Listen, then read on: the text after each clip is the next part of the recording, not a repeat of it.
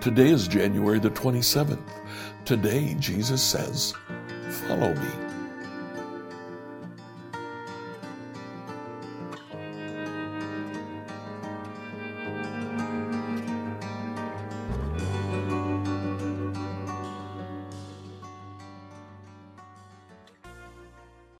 Today, as we read through the Bible in a year, finish the book of John, read chapters 19 to 22. At the beginning of chapter 19, Jesus is sentenced to death, and then he is taken out to be crucified. Now remember, Jesus has told the 12, they are to carry on his ministry, but they've abandoned him. They are now in hiding. In fact, after Jesus dies, it's Joseph of Arimathea and Nicodemus who come to bury the body of Jesus. They basically come out of hiding, declare themselves as followers of Jesus, and bury his body. In chapter 20, we have the resurrection in glorious prose. Jesus appears to Mary Magdalene, lets her know that he has been risen by God. Mary tells the disciples run to see the tomb, and then later that afternoon, Jesus appears now to just 10. Judas is gone. He's no longer part of the group of the disciples, and Thomas is absent. To the 10, Jesus appears, and they worship him. They tell Thomas, who says, "If I don't see the wounds in his hands and the wound in his side, I won't believe." Now, because of that, we call Thomas the doubter. But you know what? That's not the point that John is making here. The next week, Jesus appears again to the 11, Thomas with them. He singles out Thomas, and he says, "Here are my hands. See the wounds? Here's my side. See the wound? Believe." And Thomas says, "My Lord and my God." Immediately, John the author says, these signs have been given so that seeing the signs, you might believe. What does Thomas say? If I don't see the signs, I won't believe. He's not Thomas the doubter. He's Thomas the believer. He sees the signs. He fulfills the purpose for which John has written his book, and he believes. Chapter 21 is a final epilogue of Jesus appearing now to the 11. As he appears to the 11, they have returned to fishing, unsure of what they're to do with the rest of their life. Jesus appears to them. He calls out Peter, and he says to Peter, "You know, Peter, at the beginning of this gospel, I said I'd make you a fisher of men. You don't seem to have gotten the idea. Be a shepherd instead. Shepherd my sheep, feed my flock, care for my lambs." Peter breaks down and cries and says, "I will." And then Jesus says, "Follow me." Chapter 21, verse 19. Why would he say that at the end after Peter has followed him through thick and thin? Because he abandoned Jesus, because he denied Jesus, and because every day Peter and we need to make that decision to follow Jesus. So what's your decision today? Are you going to follow him? He's calling to you.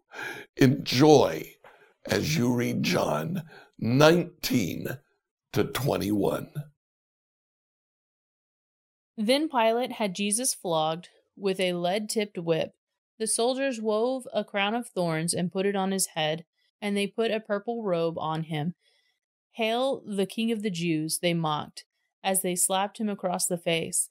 Pilate went outside again and said to the people, "I am going to bring him out to you now, but understand clearly that I find him not guilty." Then Jesus came out wearing the crown of thorns and the purple robe, and Pilate said, "Look, here is the man." When they saw him, the leading priests and temple guards began shouting, "Crucify him! Crucify him!" "Take him yourselves and crucify him," Pilate said. "I find him not guilty." The Jewish leaders replied, "By our law he ought to die because he called himself the Son of God." When Pilate heard this, he was more frightened than ever. He took Jesus back into the headquarters again and asked him, "Where are you from?" But Jesus gave no answer. "Why don't you talk to me?" Pilate demanded. "Don't you realize that I have the power to release you or crucify you?" Then Jesus said, "You would have no power over me at all unless it were given to you from above. So the one who handed me over to you has the greater sin." Then Pilate tried to release him, but the Jewish leaders shouted, "If you release this man, you are no friend of Caesar. Anyone who declares himself a king is a rebel against Caesar." When they said this, Pilate brought Jesus out to them again. Then Pilate sat down on the judgment seat on the platform that is called the stone pavement, in Hebrew, Gabbatha. It was now about noon on the day of preparation for the Passover, and Pilate said to the people, "Look, here is your king." "Away with him," they yelled. "Away with him! Crucify him!" "What? Crucify your king?" Pilate asked. "We have no king but Caesar," the leading priest shouted back. Then Pilate turned Jesus over to them to be crucified. So they took Jesus away, carrying the cross by himself. He went to the place called Place of the Skull, in Hebrew, Golgotha. There they nailed him to the cross. 2 others were crucified with him, one on either side, with Jesus between them. And Pilate posted a sign on the cross that read, "Jesus of Nazareth, the King of the Jews." The place where Jesus was crucified was near the city, and the sign was written in Hebrew, Latin, and Greek, so that many people could read it. Then the leading priest objected and said to Pilate, "Change it from King of the Jews to, 'He said, I am King of the Jews.'" Pilate replied, "No, what I have written, I have written." When the soldiers had crucified Jesus, they divided his clothes among the 4 of them. They also took his robe, but it was seamless, woven in one piece from top to bottom. So they said, "Rather than tearing it apart, let us throw dice for it." This fulfilled the scripture that says, "They divided my garments among themselves and threw dice for my clothing." So that is what they did.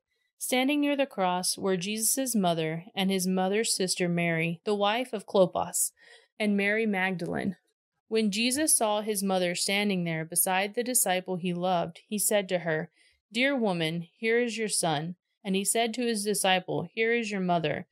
And from then on, this disciple took her into his home. Jesus knew that his mission was now finished, and to fulfill the scripture, he said, "I am thirsty." A jar of sour wine was sitting there, so they soaked the sponge in it, put it on a hyssop branch, and held it up to his lips. When Jesus had tasted it, he said, "It is finished." Then he bowed his head and gave up his spirit. It was the day of preparation, and the Jewish leaders didn't want the bodies hanging there the next day, which was the Sabbath, and a very special Sabbath because it was Passover week. So they asked Pilate to hasten their deaths by ordering that their legs be broken. Then their bodies could be taken down. So the soldiers came and broke the legs of the 2 men crucified with Jesus. But when they came to Jesus, they saw that he was already dead, so they didn't break his legs. One of the soldiers, however, pierced his side with a spear, and immediately blood and water flowed out. This report was from an eyewitness giving an accurate account. He speaks the truth so that you also may continue to believe. These things happened in fulfillment of the scripture that say, Not one of his bones will be broken, and they will look on the one they pierced. Afterward, Joseph of Arimathea, who had been a secret disciple of Jesus because he feared the Jewish leaders, asked Pilate for permission to take down Jesus' body. When Pilate gave permission, Joseph came and took the body away. With him came Nicodemus, the man who had come to Jesus at night.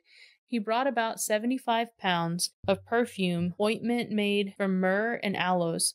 Following Jewish burial custom, they wrapped Jesus' body with the spices in long sheets and linen cloth. The place of crucifixion was near a garden, where there was a new tomb, never used before.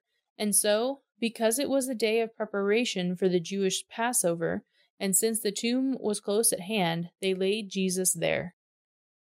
Early on Sunday morning, while it was still dark, Mary Magdalene came to the tomb and found that the stone had been rolled away from the entrance. She ran and found Simon Peter and the other disciples, the one whom Jesus loved. She said, "They have taken the Lord's body out of the tomb, and we don't know where they have put him." Peter and the other disciple started out for the tomb. They were both running, but the other disciple outran Peter and reached the tomb first. He stooped and looked in and saw the linen wrappings lying there, but he didn't go in. Then Simon Peter arrived and went inside. He also noticed the linen wrappings lying there, while the cloth that had covered Jesus' head was folded up and lying apart from the other wrappings. Then the disciple who had reached the tomb first also went in, and he saw and believed. For until then they hadn't understood the scriptures that said Jesus must rise from the dead. Then they went home. Mary was standing outside the tomb crying, and as she wept, she stooped and looked in. Then she saw 2 white-robed angels, one sitting at the head and the other at the foot of the place where the body of Jesus had been lying. "Dear woman, why are you crying?" the angel asked her. "Because they have taken away my Lord," she replied, "and I don't know where they have put him." She turned to leave and saw something standing there. It was Jesus, but she didn't recognize him. "Dear woman, why are you crying?" Jesus asked her. "Who are you looking for?" She thought he was a gardener. "Sir," she said, "if you have taken him away, tell me where you have put him, and I will go and get him." "Mary," Jesus said. She turned to him and cried out, "Rabboni," which is Hebrew for teacher. "Don't cling to me," Jesus said, "for I haven't yet ascended to the Father. But go find my brothers and tell them, I am ascending to my Father and your Father, to my God and your God." Mary Magdalene found the disciples and told them, "I have seen the Lord." Then she gave them his message. That Sunday evening, the disciples were meeting behind locked doors because they were afraid of the Jewish leaders. Suddenly, Jesus was there, standing among them. "Peace be with you," he said. As he spoke, he showed them the wounds in his hands and his side. They were filled with joy when they saw the Lord. Again he said, "Peace be with you. As the Father has sent me, so am I sending you." Then he breathed on them and said, "Receive the Holy Spirit. If you forgive anyone's sins, they are forgiven. If you do not forgive them, they are not forgiven." One of the 12 disciples, Thomas, nicknamed the Twin, was not with the others when Jesus came. They told him, "We have seen the Lord." But he replied, "I won't believe it unless I see the nail wounds in his hands, put my fingers into them, and place my hand into the wound in his side." 8 days later, the disciples were together again, and this time Thomas was with them. The doors were locked, but suddenly, as before, Jesus was standing among them. "Peace be with you," he said. Then he said to Thomas, "Put your finger here and look at my hands. Put your hand into the wound in my side. Don't be faithless any longer. Believe." "My Lord, my God," Thomas exclaimed. Then Jesus told him, "You believe because you have seen me. Blessed are those who believe without seeing me." The disciples saw Jesus do many miraculous signs, in addition to the ones recorded in this book. But these are written so that you may continue to believe that Jesus is the Messiah, the Son of God, and that by believing in him, you will have life by the power of his name. Later, Jesus appeared again to the disciples beside the Sea of Galilee. This is how it happened. Several of the disciples were there: Simon Peter, Thomas, nicknamed the Twin, Nathanael from Canaan in Galilee, and the sons of Zebedee, and 2 other disciples. Simon Peter said, "I'm going fishing." "We'll come too," they all said. So they went out in the boat, but they caught nothing all night. At dawn, Jesus was standing on the beach, but the disciples couldn't see who he was. He called out, "Fellows, have you caught any fish?" "No," they replied. Then he said, "Throw out your net on the right-hand side of the boat, and you'll get some." So they did, and they couldn't haul in the net because there were so many fish in it. Then the disciple Jesus loved said to Peter, "It's the Lord." When Simon Peter heard it was the Lord, he put on his tunic, for he had stripped for the work, jumped into the water, and headed to shore. The others stayed with the boat and pulled the loaded net to the shore, for they were only about 100 yards from the shore. When they got there, they found breakfast waiting for them, fish cooking over a charcoal fire, and some bread. "Bring some of the fish you've just caught," Jesus said. So Simon Peter went aboard and dragged the net to the shore. There were 153 large fish, and yet the net hadn't torn. "Now come and have some breakfast," Jesus said. None of the disciples dared ask him, "Who are you?" They knew it was the Lord. Then Jesus served them the bread and the fish. This was the 3rd time Jesus appeared to his disciples since he had been raised from the dead. After breakfast, Jesus asked Simon Peter, "Simon, son of John, do you love me more than any of these?" "Yes, Lord," Peter replied. "You know I love you." "Then feed my lambs," Jesus told him. Jesus repeated the question, "Simon, son of John, do you love me?" "Yes, Lord," Peter said. "You know I love you." "Then take care of my sheep," Jesus said. A 3rd time he asked him, "Simon, son of John, do you love me?" Peter was hurt that Jesus asked the question a 3rd time. He said, "Lord, you know everything. You know that I love you." Jesus said, "Then feed my sheep. I tell you the truth. When you were young, you were able to do as you liked. You dressed yourself and went wherever you wanted to go. But when you are old, you will stretch out your hands, and others will dress you and take you where you want to go." Jesus said this to let him know by what kind of death he would glorify God.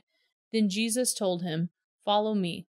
Peter turned around and saw behind them the disciple Jesus loved, the one who had leaned over to Jesus during supper and asked, "Lord, who will betray you?" Peter asked Jesus, "But what about him, Lord?" Jesus replied, "If I want him to remain alive until I return, what is that to you? As for you, follow me." So the rumor spread among the community of believers that this disciple wouldn't die. But that isn't what Jesus said at all. He only said, "If I want him to remain alive until I return, what is that to you?" This disciple is the one who testifies to these events and has recorded them here, and we know that his account of these things is accurate. Jesus also did many other things. If they were all written down, I suppose the whole world could not contain the books that would be written. Scripture reading from the New Living Translation by Emily Herrera. Like, follow, and subscribe to this devotional on whatever platform you use to listen to it. Email your questions to us at questions@becomehope.com. Tomorrow, we'll see a royal psalm. If you live in the Greenwood, Indiana area and you're looking for a church, we'd love you to check out New Hope Church. We're at 5307 West Fairview Road. Our service tomorrow begins at 10 a.m. I'd love to see you there.